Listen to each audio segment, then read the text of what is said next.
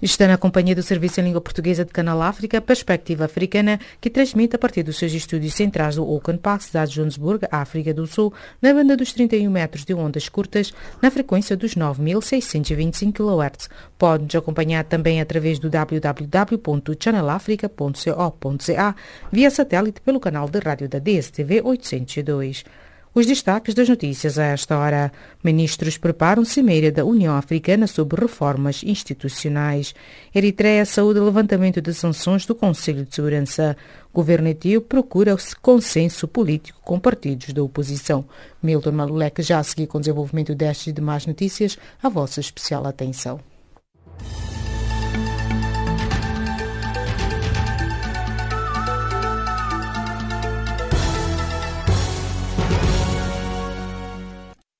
Calorosas saudações. A 20ª sessão extraordinária do Comitê Executivo da União Africana trabalha nesta quinta-feira nas decisões e declarações sobre a reforma institucional do Bloco Continental, incluindo as estruturas de financiamento e o papel dos organismos.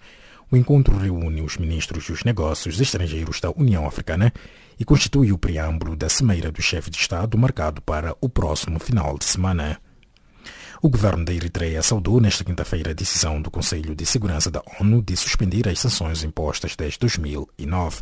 O Conselho de Segurança reconhece que no decurso do atual mandato e seus 4 mandatos anteriores, o grupo de supervisão para a Somália e Eritreia não encontrou provas concludentes deste apoio, refere a ONU em comunicado. A Etiópia converteu-se no destino de armas de fogo ilícitas nos últimos meses, devido principalmente ao tráfico desde o vizinho Sudão, confirmaram nesta quarta-feira fontes oficiais. Os especialistas consideram que o tráfico deve-se a grupos organizados de linhas étnicas, incluindo as milícias locais, alguns com intenção criminosa, promotores de ataques e de caos em várias regiões do país.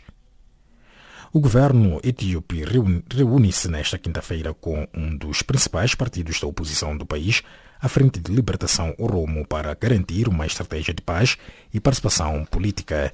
De acordo com a imprensa local, encontros semelhantes serão realizados entre as autoridades e as principais fações do panorama, quisemos dizer, da oposição, com o objetivo de reavaliar demandas e chegar a consensos sobre as melhores formas de preservar a segurança nacional.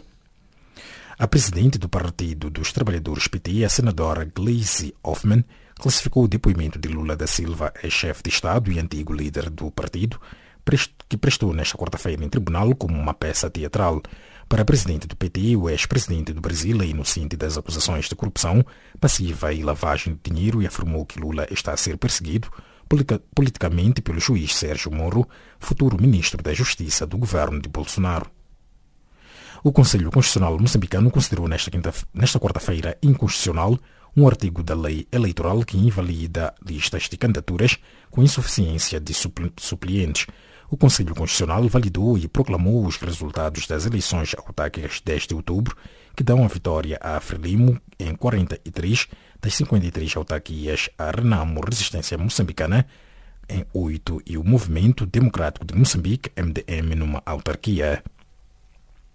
A União da Juventude da Oposição Congolesa, numa declaração publicada quarta-feira em Kinshasa, manifestou-se indignada com a renúncia de Félix Tshisekedi e Vital Kamerhe do Acordo de Genebra assinado no dia 11 de novembro e instou-os a privilegiarem sempre os interesses superiores da República Democrática do Congo e não os partidários.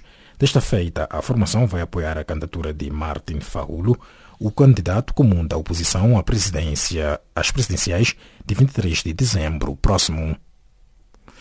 O governo egípcio decidiu criar um Comitê Superior Permanente dos Direitos Humanos, encabeçado pelo primeiro-ministro Mustafa Madbouli. A entidade será responsável de esboçar uma estratégia de direitos humanos e planos para implementá-los, assim como elaborará também uma visão unificada para ser promovida em fóruns internacionais e regionais. É desta forma que colocamos o ponto final às notícias de política. A seguir ficam Maria Moassamo com o desenvolvimento desta nova acerca do Egito e também de outras na nossa resenha do Caleidoscópio. A vossa especial atenção.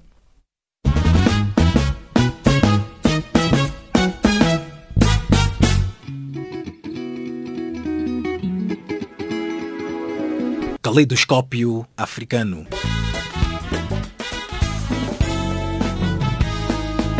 O som da África para o mundo.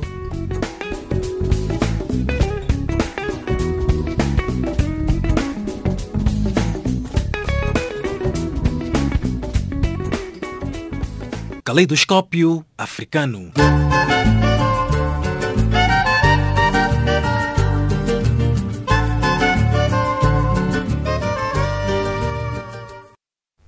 Passamos à página das atualidades do Serviço de Língua Portuguesa do Canal África. O governo egípcio decidiu criar um Comitê Superior Permanente dos Direitos Humanos, encabeçado pelo primeiro-ministro Mustafa Madbouli. Hélio Guilish, académico e analista político, elabora.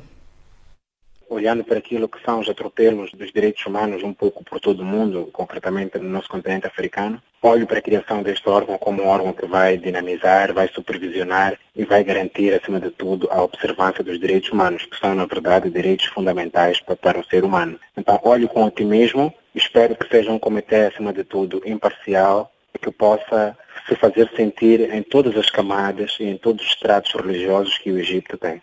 E como é que analisa o fato de ser o Estado, ou o governo, neste caso, a ser jogador e árbitro, dado que sabemos que o governo tem violado muitos direitos humanos e agora parece a ser ele a supervisionar o órgão que vai zelar pela violação destes mesmos direitos? Aí é onde eu encontro a questão problemática. É uma questão problemática, primeiro porque não podemos ser árbitros e jogadores, sob o risco de nós o apitarmos a nosso favor sempre e em desfavor do outrem, que é a outra ala, é a contraparte. Então, eu acho que este órgão deveria ser, acima de tudo, um órgão independente, um órgão que goza de certa independência, não certa, até provavelmente independência completa. E quando encontramos este órgão a ser dirigido pelo primeiro-ministro, dificilmente encontraremos um primeiro-ministro a ir contra as diretrizes do seu partido e do governo do dia. Então já se questiona aqui a questão da transparência, a questão da idoneidade e a questão de prossecução, como é que este órgão vai poder lidar com isto. Atendendo e considerando que depois da Primavera Árabe encontramos no Egito ou toda aquela zona do Magrebe um pouco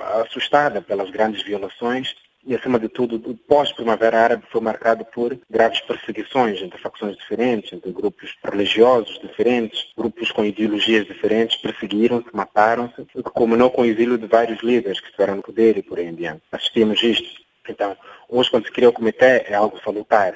Mas a questão coloca-se, a questão problemática é até que ponto este comitê vai representar a totalidade do povo egípcio, e até que ponto este comitê vai representar aquilo que são os desejos, até que ponto ele vai supervisionar de fato, in loco, a realidade dos direitos humanos no Egito. Porque a questão dos direitos humanos é uma questão que tem muito a ver com a governação. E se a governação caminhar para um lado, dificilmente vamos ter um árbitro que vai caminhar para o outro lado, porque o árbitro pertence ao poder do dia. Então, quanto a mim, este aspecto teremos que analisar com muito cuidado e, acima de tudo, conferir determinado grau de independência a este órgão de soberania. E sabendo logo que a governação de Al-Sisi é marcada pela perseguição da Irmandade Muçulmana, será que temos aqui uma justificação que o presidente quer dar internacionalmente ao criar este órgão ou simplesmente uma tentativa de minimizar este mal? Bom, assim como está estruturado o órgão e a liderança que lhe foi conferida, mostra-se claramente que é um órgão para responder àquilo que são as exigências internacionais. Mas, por via da dúvida, vamos deixar que o órgão possa trabalhar e vamos analisar futuramente como é que o órgão vai lidar com as violações do passado e com as violações do presente.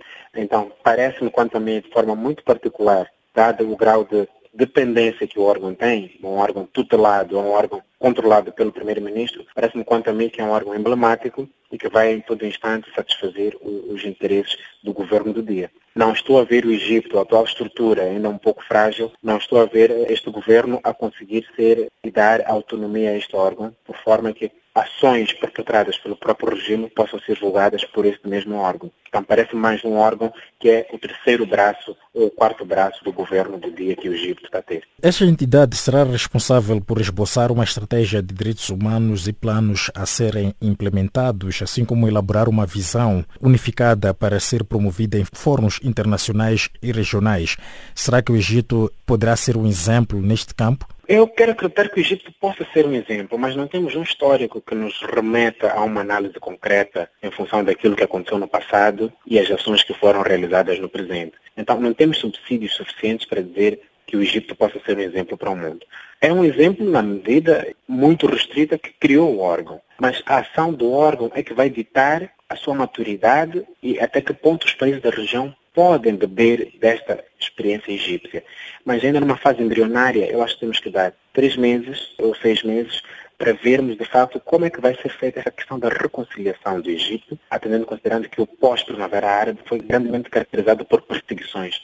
Estas perseguições deixam o Egito como um país que as cicatrizes do passado continuam vivas, e logo há um atropelo dos direitos humanos. Um dos órgãos que este organismo irá submeter é a ONU, especialmente o Conselho dos Direitos Humanos desta organização, sabendo que foram eleitos já neste ano países que têm um histórico de violação dos direitos humanos. Que análise faz em torno deste assunto de também a ONU ter este tipo de situações? A ONU é o órgão que tutela uma grande parte da agenda política internacional. É um órgão que granjeia certo respeito, mas igualmente, apesar de granjear certo respeito, certa admiração, não é um órgão imaculado.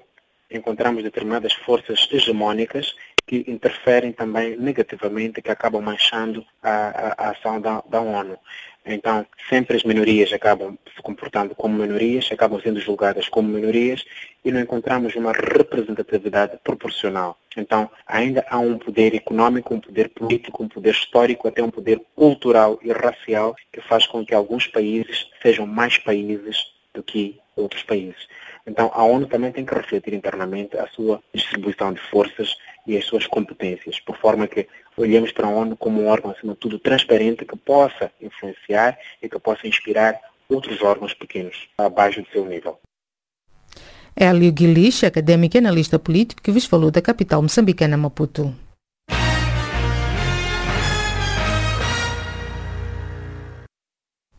O Vaticano manifestou o seu apoio aos esforços de Angola que visam o encerramento de igrejas e mesquitas que operam à margem da lei no país. Esta posição surge numa altura em que as autoridades de Luanda anunciaram o encerramento de mais de 30 confissões religiosas no âmbito da Operação Resgate. O Filnelo sabe mais. O Estado do Vaticano considerou de justas e felicitou nesta quarta-feira as autoridades angolanas pela decisão de encerrar igrejas e mesquitas que operam ilegalmente no país. A afirmação é do prefeito da Congregação para a Evangelização dos Povos da Igreja Católica, Cardeal Fernando Filoni, depois de um encontro com o Presidente da República, João Manuel Gonçalves Lourenço, nesta quarta-feira em Luanda. Para o enviado do Papa Francisco, a religião é parte essencial da vida dos homens, defendendo por isso que os Estados devem ter leis que permitam uma melhor organização e funcionamento das congregações religiosas. Segundo Fernando Filoni, esta é uma questão que deve abranger todas as igrejas, desde que salvaguarda a liberdade de consciência e respeite o povo de Deus, bem como a essência da doutrina de cada igreja. Eu acho que todos os Estados têm que ter uma lei que organiza a presença e que vai exatamente ter uma lei que é por todos. Não é somente por a Igreja Católica, mas por todos aqueles na liberdade da consciência que tem. Mas que seja verdadeiramente uma lei que, no respeito do povo de Deus, do povo angolano, respeita também as partes essenciais da doutrina de cada igreja. Mas quando pode ser que alguns usam a religião por outros fins, isso não pode ser aceitado.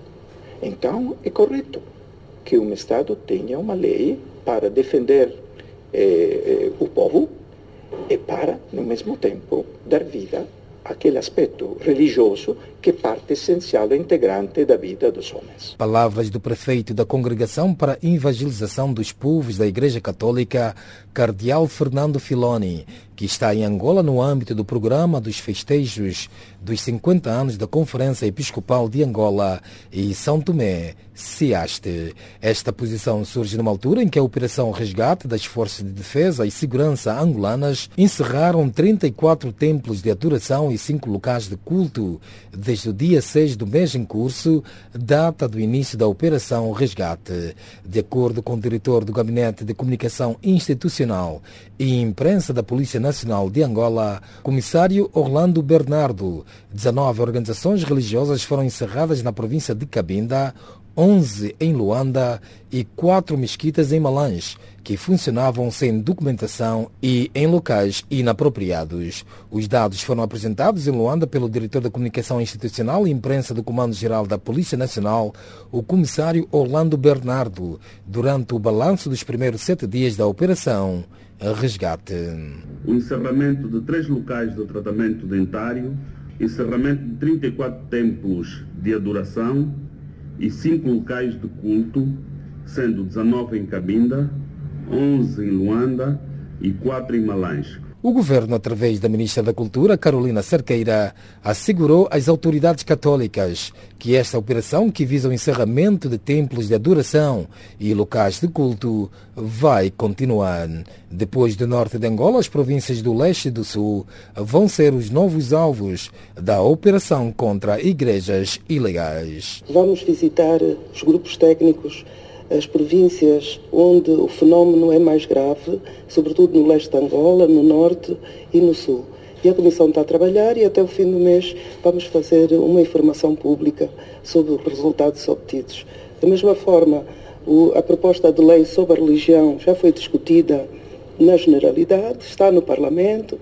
Vamos continuar a trabalhar e a dar o nosso contributo para que o exercício da atividade religiosa tenha como fundamento a missão, a visão e os valores. Por sua vez, mais de 45 dias depois, a Operação Transparência, que decorre desde 25 de setembro para desencorajar o garimpo de diamantes, permitiu a apreensão de $1.039.856 e 23.217.516 kwanzas em 8 províncias. O comissário da Polícia Nacional, Antônio Bernardo, porta-voz da Operação Transparência, sublinhou que durante este período foram repatriados de forma administrativa mais de 14.000 cidadãos de diversas nacionalidades, enquanto mais de 416, maioritariamente da República Democrática do Congo, deixaram o país voluntariamente.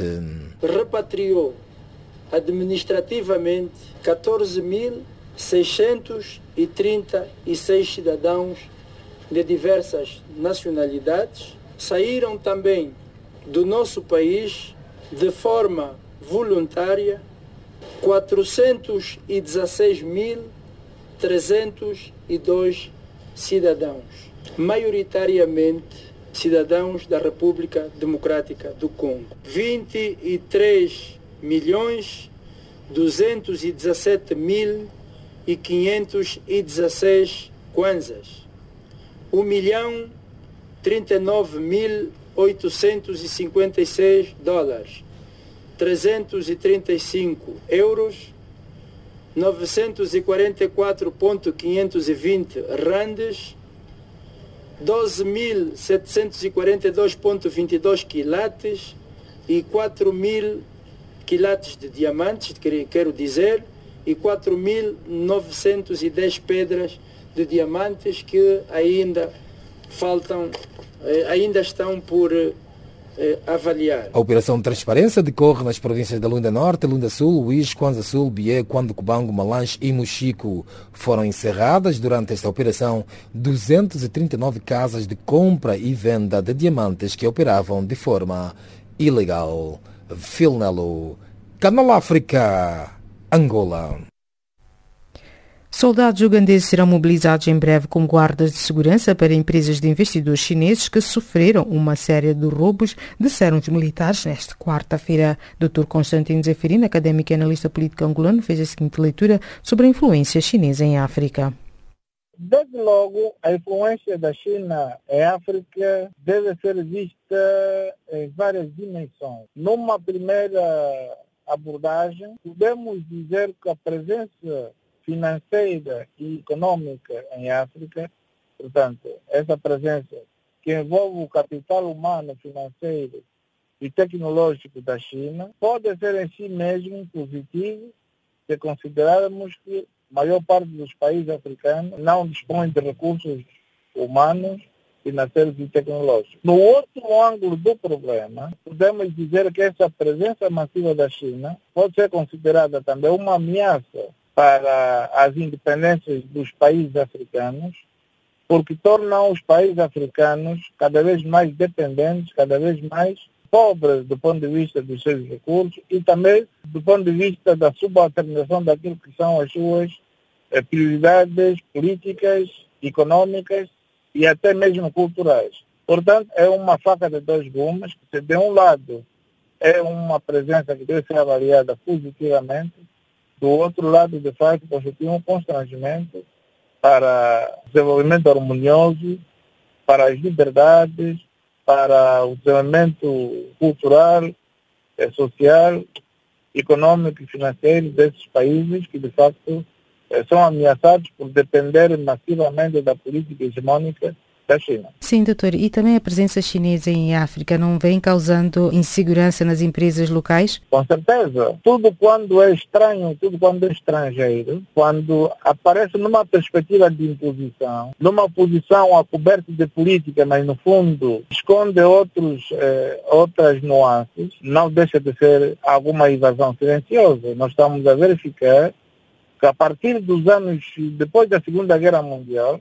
portanto, os euro-ocidentais e o mundo capitalista, colonialistas europeus tentaram abandonar a África. Houve uma tentativa dos russos, através das ideologias comunistas, e da China em ocupar os espaços deixados pelos europeus. Hoje, o que nós estamos a constatar é que, com a queda do muro de Berlim, a ideologia chinesa, a coberta de acordos financeiros, cooperação no domínio de investimentos de empresas chinesas, está efetivamente a ocupar o continente africano.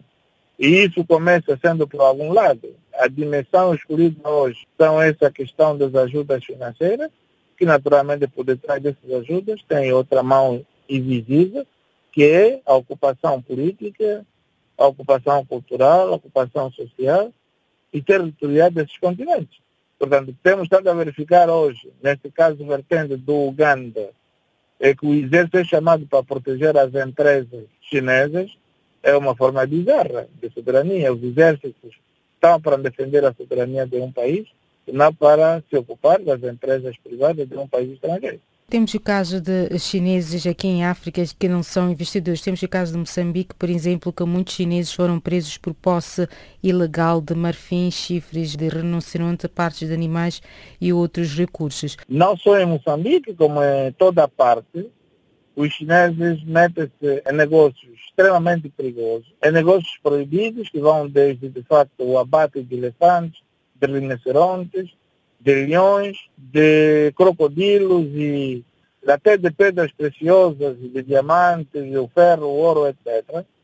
E mesmo drogas. De modo que isso em si é, de facto, uma cooperação, podemos considerar, mutuamente desvantajosa para a África, porque se de um lado eles têm o know-how e o capital financeiro e humano, por outro lado, de facto, estão a pilhar os recursos do continente, estão a exportar para a África uma cultura atroz, muito diferenciada daquilo que é o nosso dever histórico africano, porque a África tem um dever histórico que tem a ver com as potências europeias, não tanto com o cruzamento oriental chinês, e, naturalmente, que estamos a falar da fase colonial, não da fase pré-colonial. E nessa fase pós-colonial estamos a cruzar com uma invasão maciça da China, que é paralela também, essa ocupação chinesa é paralela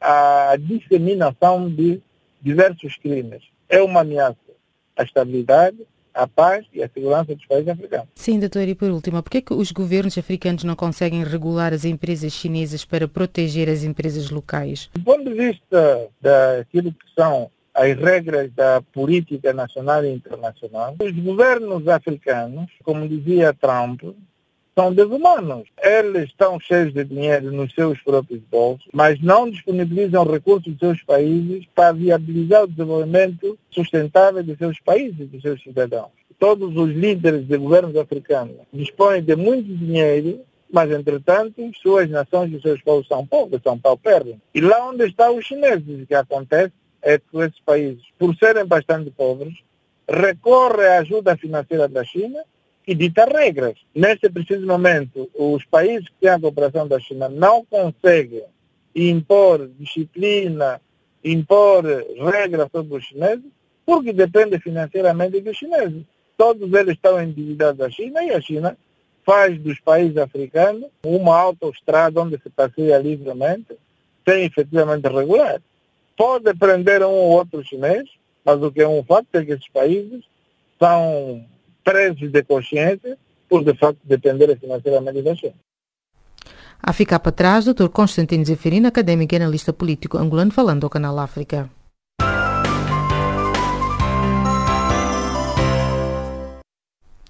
O embaixador de Angola na Guiné-Bissau, Daniel António Rosa, afirmou que a instabilidade política e governativa na Guiné-Bissau tem comprometido a retomada da cooperação econômica entre os governos angolano e guineense. Casimiro Cajucan adianta. Angola continua a aguardar estabilidade política para retomar a cooperação com a Guiné-Bissau, suspensa na sequência de golpe militar ocorrido em Bissau em abril de 2012, que levou à saída forçada do contingente do exército angolano estacionado na Guiné-Bissau, Missang.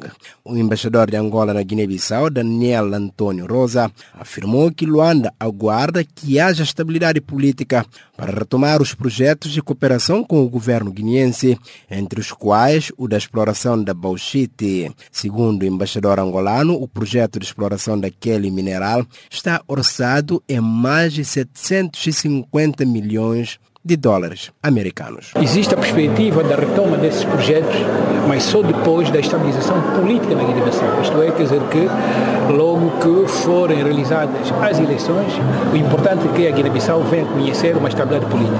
Porque Angola, conforme qualquer outro parceiro internacional, pretende investir mais num clima de estabilidade. Portanto, vocês sabem que, tal como já afirmei em outras ocasiões, de que a retoma do projeto Bauxita Angola precisa, pelo menos, de um investimento de acima de 750 milhões de dólares, no mínimo. Imagina que não há nenhum investidor com responsabilidade e com aquela dimensão de investimento que venha fazer um investimento de mais de 750 milhões de dólares na fase atual que se encontra a Guiné-Bissau. A situação da estabilidade política governativa condiciona a retoma da cooperação econômica com Angola? Seguramente. Aliás, estão pendentes, para além da estabilização política, aliás, da retoma do projeto de cooperação econômica, está também pendente a questão que tem a ver com a retoma das comissões mistas bilaterais entre Angola e Guiné-Bissau. Daniel António Rosa fez estas declarações aos jornalistas no rescaldo de um jantar oferecido às autoridades guineenses no âmbito das comemorações de mais um aniversário daquele país lusófono. Angola, que neste momento realiza uma operação denominada Resgate, que pretende reduzir a criminalidade, reforçar a ordem e a tranquilidade pública. Na sequência desta operação, os cidadãos guineenses radicados em Angola relatam que estão a ser alvos de maus tratos por parte das forças policiais angolanos e até mesmo dos cidadãos angolanos. Por isso, pedem a intervenção do governo guineense junto das autoridades angolanas a fim de travar a violação dos seus direitos.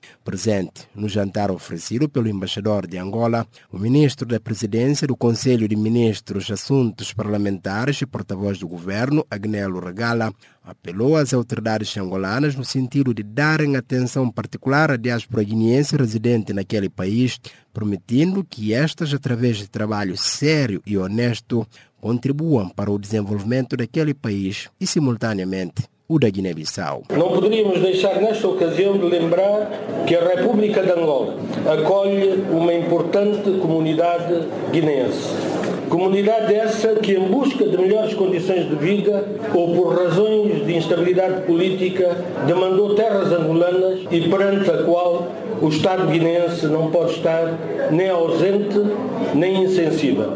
Assim sendo, lançamos em nome do Governo um apelo às autoridades angolanas para que uma atenção particular seja concedida à nossa diáspora residente nesse país irmão, para que esta possa, através do seu trabalho sério e honesto, contribuir para o desenvolvimento de Angola, mas simultaneamente da Guiné-Bissau. Entretanto, em resposta sobre a situação dos imigrantes guineenses em Angola, Angola. O embaixador explicou que, na verdade, decorrem no seu país duas grandes operações denominadas Operação Transparência e Operação Resgate. Acrescentou que, de acordo com os dados que dispõe, não existem quaisquer maus tratos a imigrantes guineenses em Angola, conforme está a ser propalado nas redes sociais. Os dados que eu tenho, não existe qualquer maus tratos, tal como foi propalado por algumas redes sociais, aqui a nível da Guiné-Bissau, de que há maus tratos em Angola. Não, isso não existe, guinenses. Até porque eu pessoalmente fui chamado pelo seu ministro dos Negócios Estrangeiros, estive com o seu ministro e nós demos a informação de que alguns guinenses, cidadãos guinenses, que foram detidos, mas que numa situação de se encontrarem em situação de imigração ilegal. Porque esse é um assunto que se pode resolver, né? Acredito que as autoridades da Guiné-Bissau, por via do Ministro dos Estrangeiros, enviou uma carta ao seu homólogo solicitando a regularização migratória, portanto, desses cidadãos guinenses. A realidade é que não existem maus tratos, mesmo aquelas imagens que surgiram, portanto, nas redes sociais, a dizer que cidadãos guinenses estão sendo maltratados. Não, isso não é verdade, isso não diz a verdade. Em relação ao período do governo, é possível um tratamento especial aos cidadãos guinenses, tendo em conta as relações culturais históricas? Neste momento não posso avançar, e já sabe que existem leis em Angola, né? Existe a lei que qualquer cidadão estrangeiro deve respeitar. Ouvimos o embaixador de Angola na Guiné-Bissau, Daniel Antônio Rosa, que nega que os cidadãos guineenses estão a ser maltratados no âmbito da operação em curso denominado Resgate. Casimiro Cajucam, Bissau, Canal África. Já a seguir, fique na companhia de Milton Malulé com a recapitulação das notícias de política.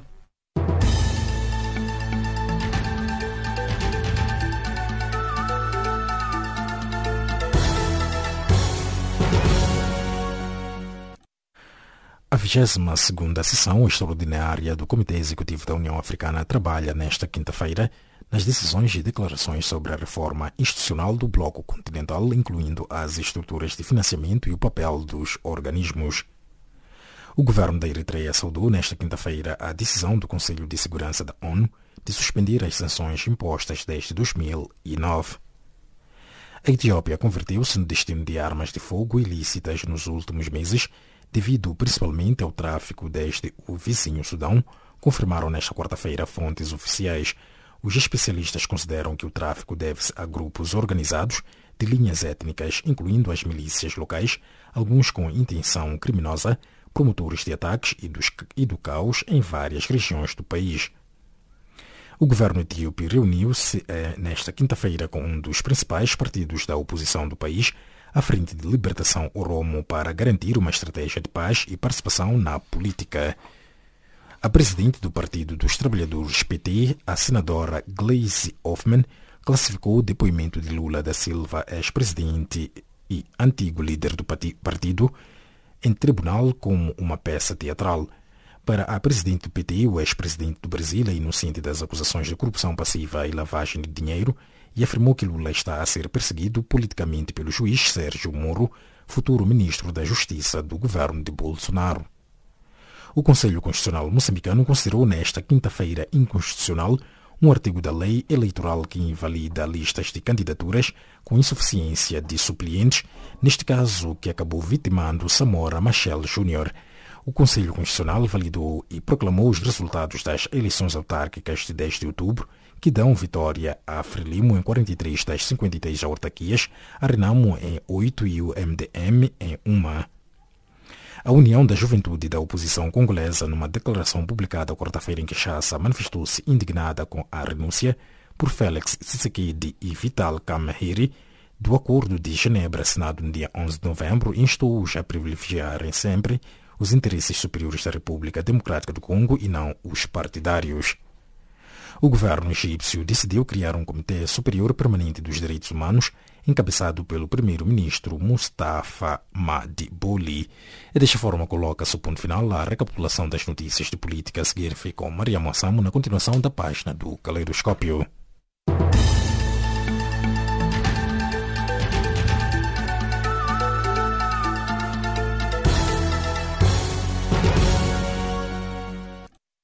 E dando continuidade à página das atualidades do Serviço de Língua Portuguesa de Canal África, a 22ª edição da Feira Internacional de Cabo Verde abriu as suas portas na cidade da Praia, com 130 expositores organizados em 220 stands e visitantes de diversas nacionalidades.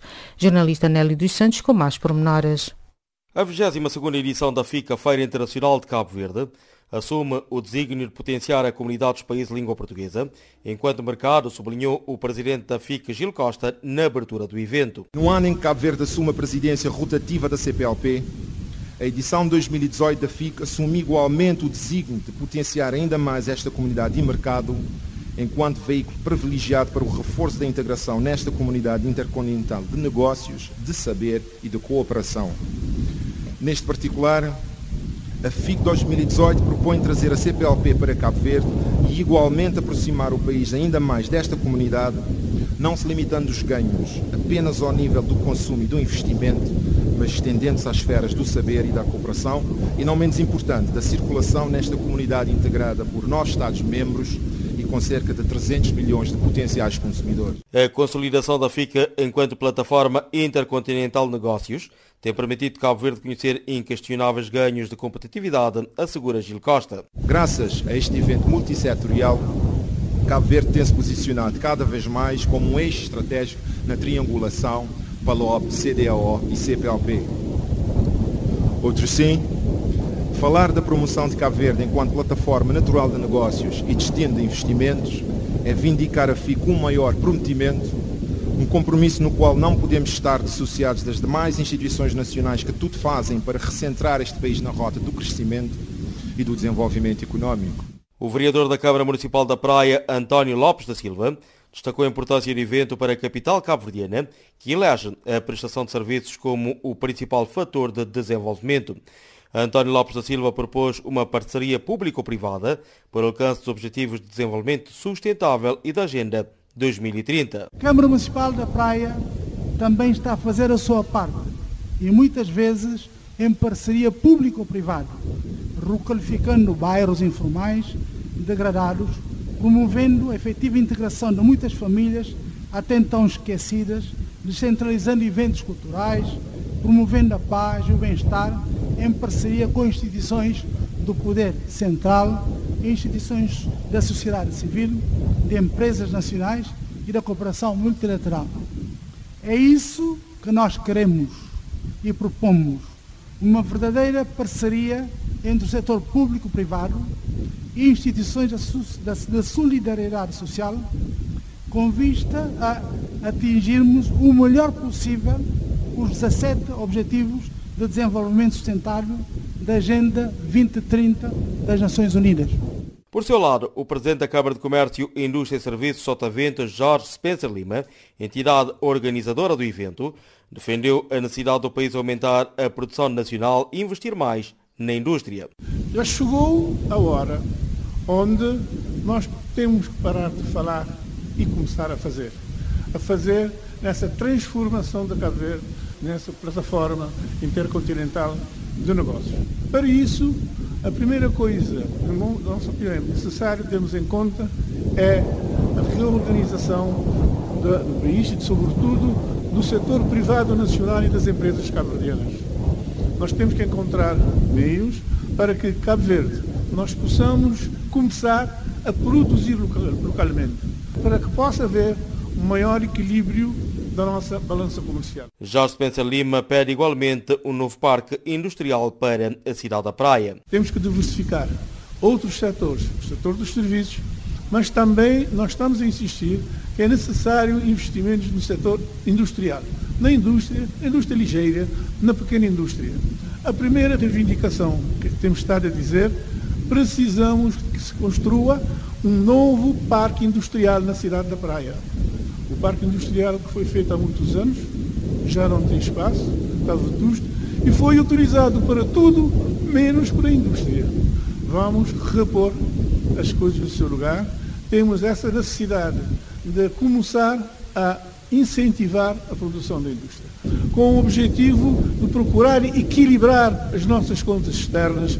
O primeiro-ministro cabo-verdiano, Ulisses Correia e Silva, reafirmou o compromisso do governo de dar prioridade à criação de um ambiente de negócios favorável no mercado da CPLP. Gostaria de, em primeiro lugar, e em linha com o lema CPLP, uma plataforma intercontinental de negócios, de reafirmar o compromisso da presidência de Cabo Verde na CPLP, com a prioridade da criação de um ambiente de negócios favorável ao investimento no mercado CPLP, alicerçado em acordos multilaterais para evitar a dupla tributação de rendimentos e para a proteção recíproca de investimentos e por medidas de harmonização de normas na construção de empresas, em linha, aliás, do que foi acordado em abril, se não estou em erro, em Maputo.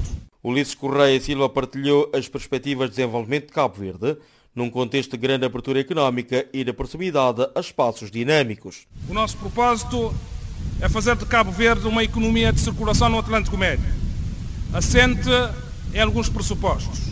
Em primeiro lugar, a valorização do capital humano num país resiliente. A Feira Internacional de Cabo Verde passa doravante a ser gerida pelas câmaras de comércio de Cabo Verde. Esta edição decorre sob o lema CPLP, uma plataforma intercontinental de negócios. Cidade da Praia, Nélio dos Santos, Canal África.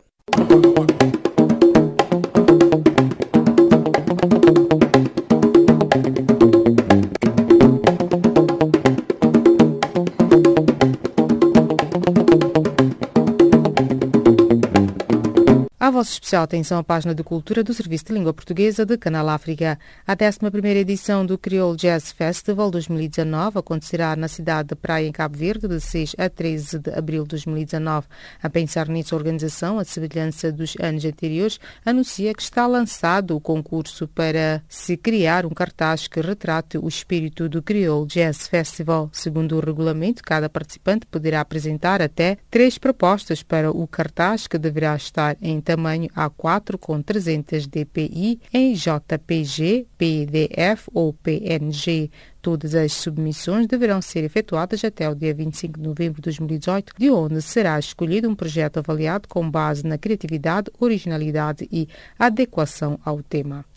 A cantora e compositora Sara Tavares, nomeada para um Grammy Latino, cujos vencedores são conhecidos na quinta-feira nos Estados Unidos da América, disse à imprensa que vai dormir descansada e sem grandes expectativas. Nesta mesma categoria estão nomeados o mais recente álbum homónimo de Marisa e ainda Daquele Jeito, de Anastácia, Mais Ar, de Almir Sater e Renato Teixeira, e o álbum homónimo de Boguete e Amandu. O ano passado, o vencedor nesta categoria foi o CD ao vivo Melodias do Sertão, de Bruna Viola.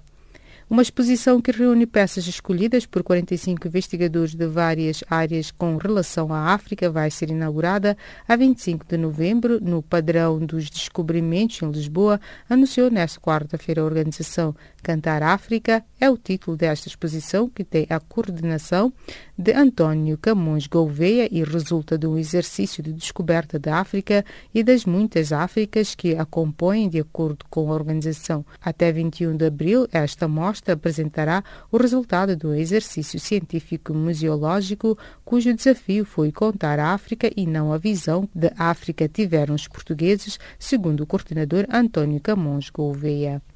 Uma pintura do norte-americano Edward Hopper, Chop Suey, foi arrematada num leilão em Nova York por cerca de 92 milhões de euros, um valor recorde para uma obra daquele artista vendida em leilão. Também Willem de Kooning alcançou um novo recorde com a sua obra Woman as Landscape, a alcançar 69 milhões de euros. Chop Suey, um óleo sobre tela realizado por Edward Hopper em 1929, foi um dos 91 quadros do espólio do empresário norte-americano Barney Ebsworth, que morreu em abril e que foi a leilão na terça-feira na leiloeira Christie's em Nova York.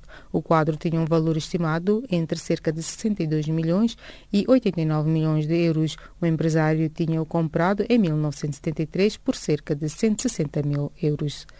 Stan Lee, editor de cinema e criador dos super-heróis míticos da banda desenhada e filmes da Marvel Comics, morreu na segunda-feira aos 95 anos, vítima de doença em Los Angeles, Califórnia, nos Estados Unidos, confirmou à imprensa o advogado da família. De acordo com um jornal norte-americano que cita fontes hospitalares, o inventor de figuras como Homem-Aranha, Hulk e Capitão América faleceu no centro médico Cedars-Sinai, para onde foi transportado durante a manhã depois de uma ambulância ter sido chamada de sua casa nos Hollywood Hills. Em reação à morte do pai, Joan Celia Lee considerou Stan Lee um homem íntegro e dedicado ao trabalho.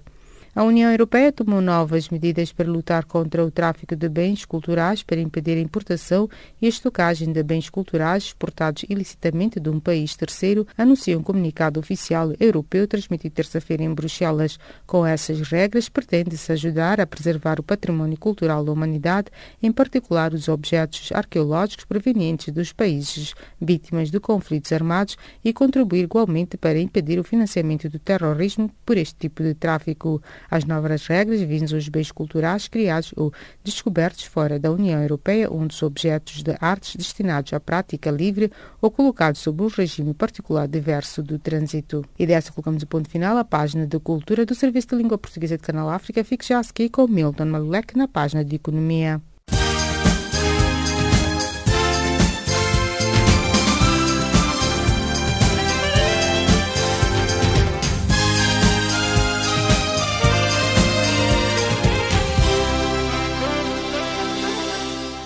Calorosas saudações. O ex-presidente do Brasil, Lula da Silva, negou nesta quarta-feira em tribunal ser dono de uma quinta no interior de São Paulo, na qual teria recebido alegados benefícios ilícitos, tendo afirmado que a quis comprar. Na acusação, os exploradores afirmam que algumas reformas feitas pelas construtoras Odebrecht e OAS na quinta frequentada por Lula da Silva e família teriam sido pagas como parte de um acordo de suborno para que estas empresas fossem beneficiadas em contratos com a Petrobras, petrolífera estatal. O Banco de Desenvolvimento da África Ocidental, BOD, vai disponibilizar 70 milhões de euros para a reabilitação e construção de estradas na capital da Guiné-Bissau, além de outros troços no interior do país, anunciou o primeiro-ministro guineense Aristides Gomes. A maioria das estradas da Guiné-Bissau encontram-se em avançado estado de degradação, agravada pela época das chuvas entre maio e novembro. O presidente francês Emmanuel Macron chega esta quinta-feira a Marrocos para inaugurar, na presença do rei Mohamed VI, a linha de comboio de alta velocidade que deve ligar Tanger à Casablanca, passado por Rabat, a capital do reino marroquino. Lançado formalmente em 2007, o projeto começou em 2011, ao custo de mais de 2 bilhões de euros, financiados em parte por França, graças à Agência Francesa de Desenvolvimento, AFD. As exportações da Turquia para o continente africano registraram um aumento considerável, passando de 2 bilhões e 900 milhões para 18 bilhões 800 mil dólares americanos de 2002 a 2017. No quadro da cooperação entre a Turquia e a África, apresentada como uma verdadeira aposta, este país está a renovar centrais elétricas de gasóleo para funcionarem com gás líquido. A companhia aérea Turkish Airlines representa um dos primeiros atores do transporte aéreo no continente. A petrolífera angolana Sonangol apresenta esta quinta-feira em Luanda o programa de regeneração da empresa há precisamente 3 meses após o presidente angolano João Lourenço ter aprovado a reestruturação para ajustar a nova organização do setor dos petróleos em Angola. A 15 de agosto último, João Lourenço decretou a criação da Agência Nacional de Petróleos e Gás, ANPG, pondo assim termo ao monopólio da empresa petrolífera angolana Sonangol, cujo objetivo passa a focar-se unicamente no setor dos hidrocarbonetos. A companhia brasileira Oi registrou prejuízos de 311 milhões de euros no terceiro trimestre, um resultado líquido negativo, 70 vezes superiores ao registrado no período homólogo de 2017, anunciou esta quarta-feira a operadora de telecomunicações. O resultado antes de impostos, juros, depreciações e amortizações diminuiu 9,1% no terceiro trimestre, face ao igual período de 2017, para 1.459 milhões de reais, cerca de 342 milhões de euros e 7,1% até setembro, para 4.594 milhões de reais ou 1.078 milhões de euros. O turismo de compras tax-free na cidade de Lisboa cresceu 13% durante a Cimeira de Tecnologia, Web Summit, que decorreu entre 5 a 8 de novembro em Lisboa, segundo os dados da Global Blue divulgados esta quinta-feira. De acordo com os dados da Global Blue, o maior aumento em compras veio dos turistas chineses de Hong Kong, seguidos dos macanenses e sul-coreanos, que na avaliação ocuparam a quinta, sexta e oitava posições, respectivamente. As autoridades angolanas encerraram já 279 casas de compra e venda de diamantes e paralisaram 122 cooperativas em 7 províncias, 52 dias após o início da Operação Transparência, anunciou esta quarta-feira em Malange o seu porta-voz Antônio Bernardo. A operação visa essencialmente combater a imigração ilegal e a extração ilícita de diamantes, bem como travar as agressões ao ambiente que provoca o fenómeno. Cabo Verde vai começar a desenvolver a apicultura para aumentar a produção agrícola através da polinização e garantir a segurança alimentar e nutricional da sua população, anunciou o ministro cabo-verdiano da Agricultura e Ambiente, Gilberto Silva. Para Cabo Verde, pretende-se uma apicultura não só voltada para a produção das colmeias, como mel e pólen, mas uma apicultura que contribua para a polinização com a produção de frutas e hortícolas. Por final, as notícias de economia a seguir com Mariam Moassamo na resenha desportiva.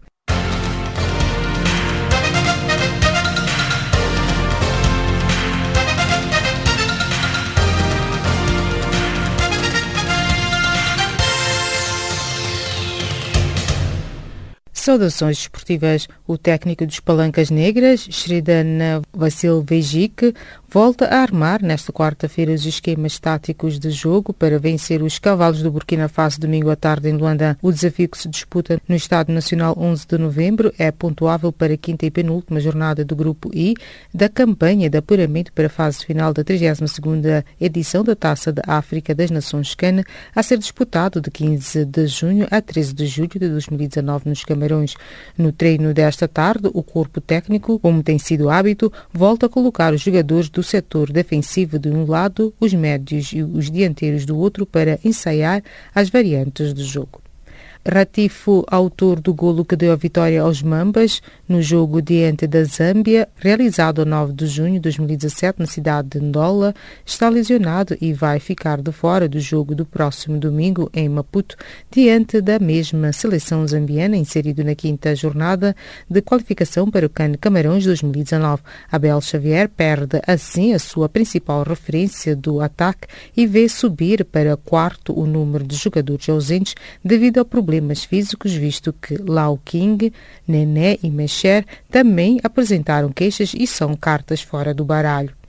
A quinta-feira de compromisso das seleções ficará marcada pela despedida oficial de Wayne Rooney da seleção inglesa durante a partida de cariz particular frente aos Estados Unidos. O avançado inglês, que está no serviço do DC United desde julho deste ano, admitiu que a situação ideal para pendurar as botas teria sido com a camisola do Manchester United.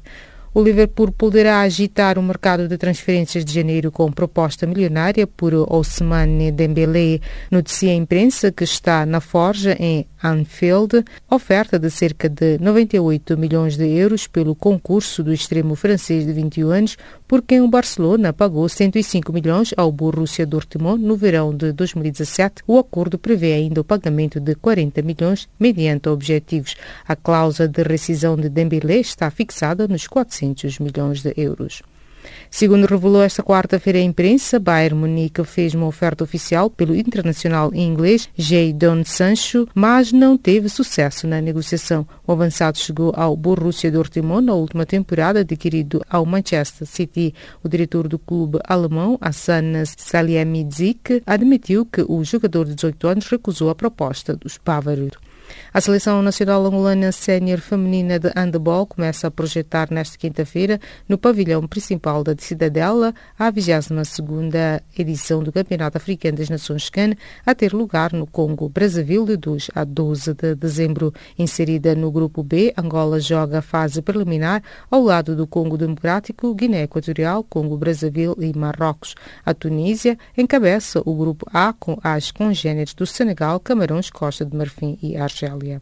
A guineense Raduanska colocou um ponto final na carreira de tenista profissional. Aos 29 anos, a tenista polaca abandona o circuito devido a problemas físicos. Infelizmente, não consigo treinar e jogar como antigamente e recentemente o meu corpo não está à altura das minhas expectativas, lamentou a antiga número 2 do ranking WTA ao anunciar a decisão mais difícil que tomou na vida. Ao longo de 13 anos de carreira, Raduanska conquistou um total de 20 títulos, destacando-se a WTA Finals de 2015. Foi finalista vencida de Wimbledon em 2012, no ano em que alcançou a vice-liderança da hierarquia.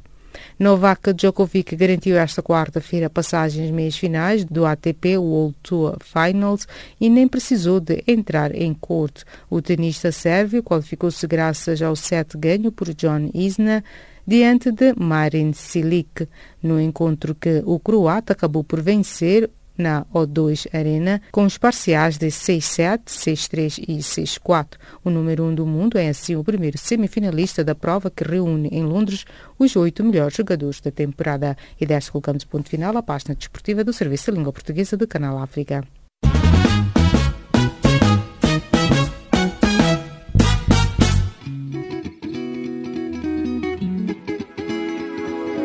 Caleidoscópio africano.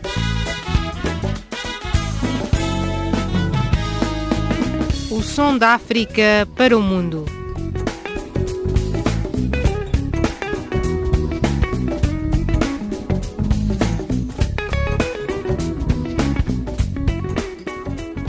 Caleidoscópio africano.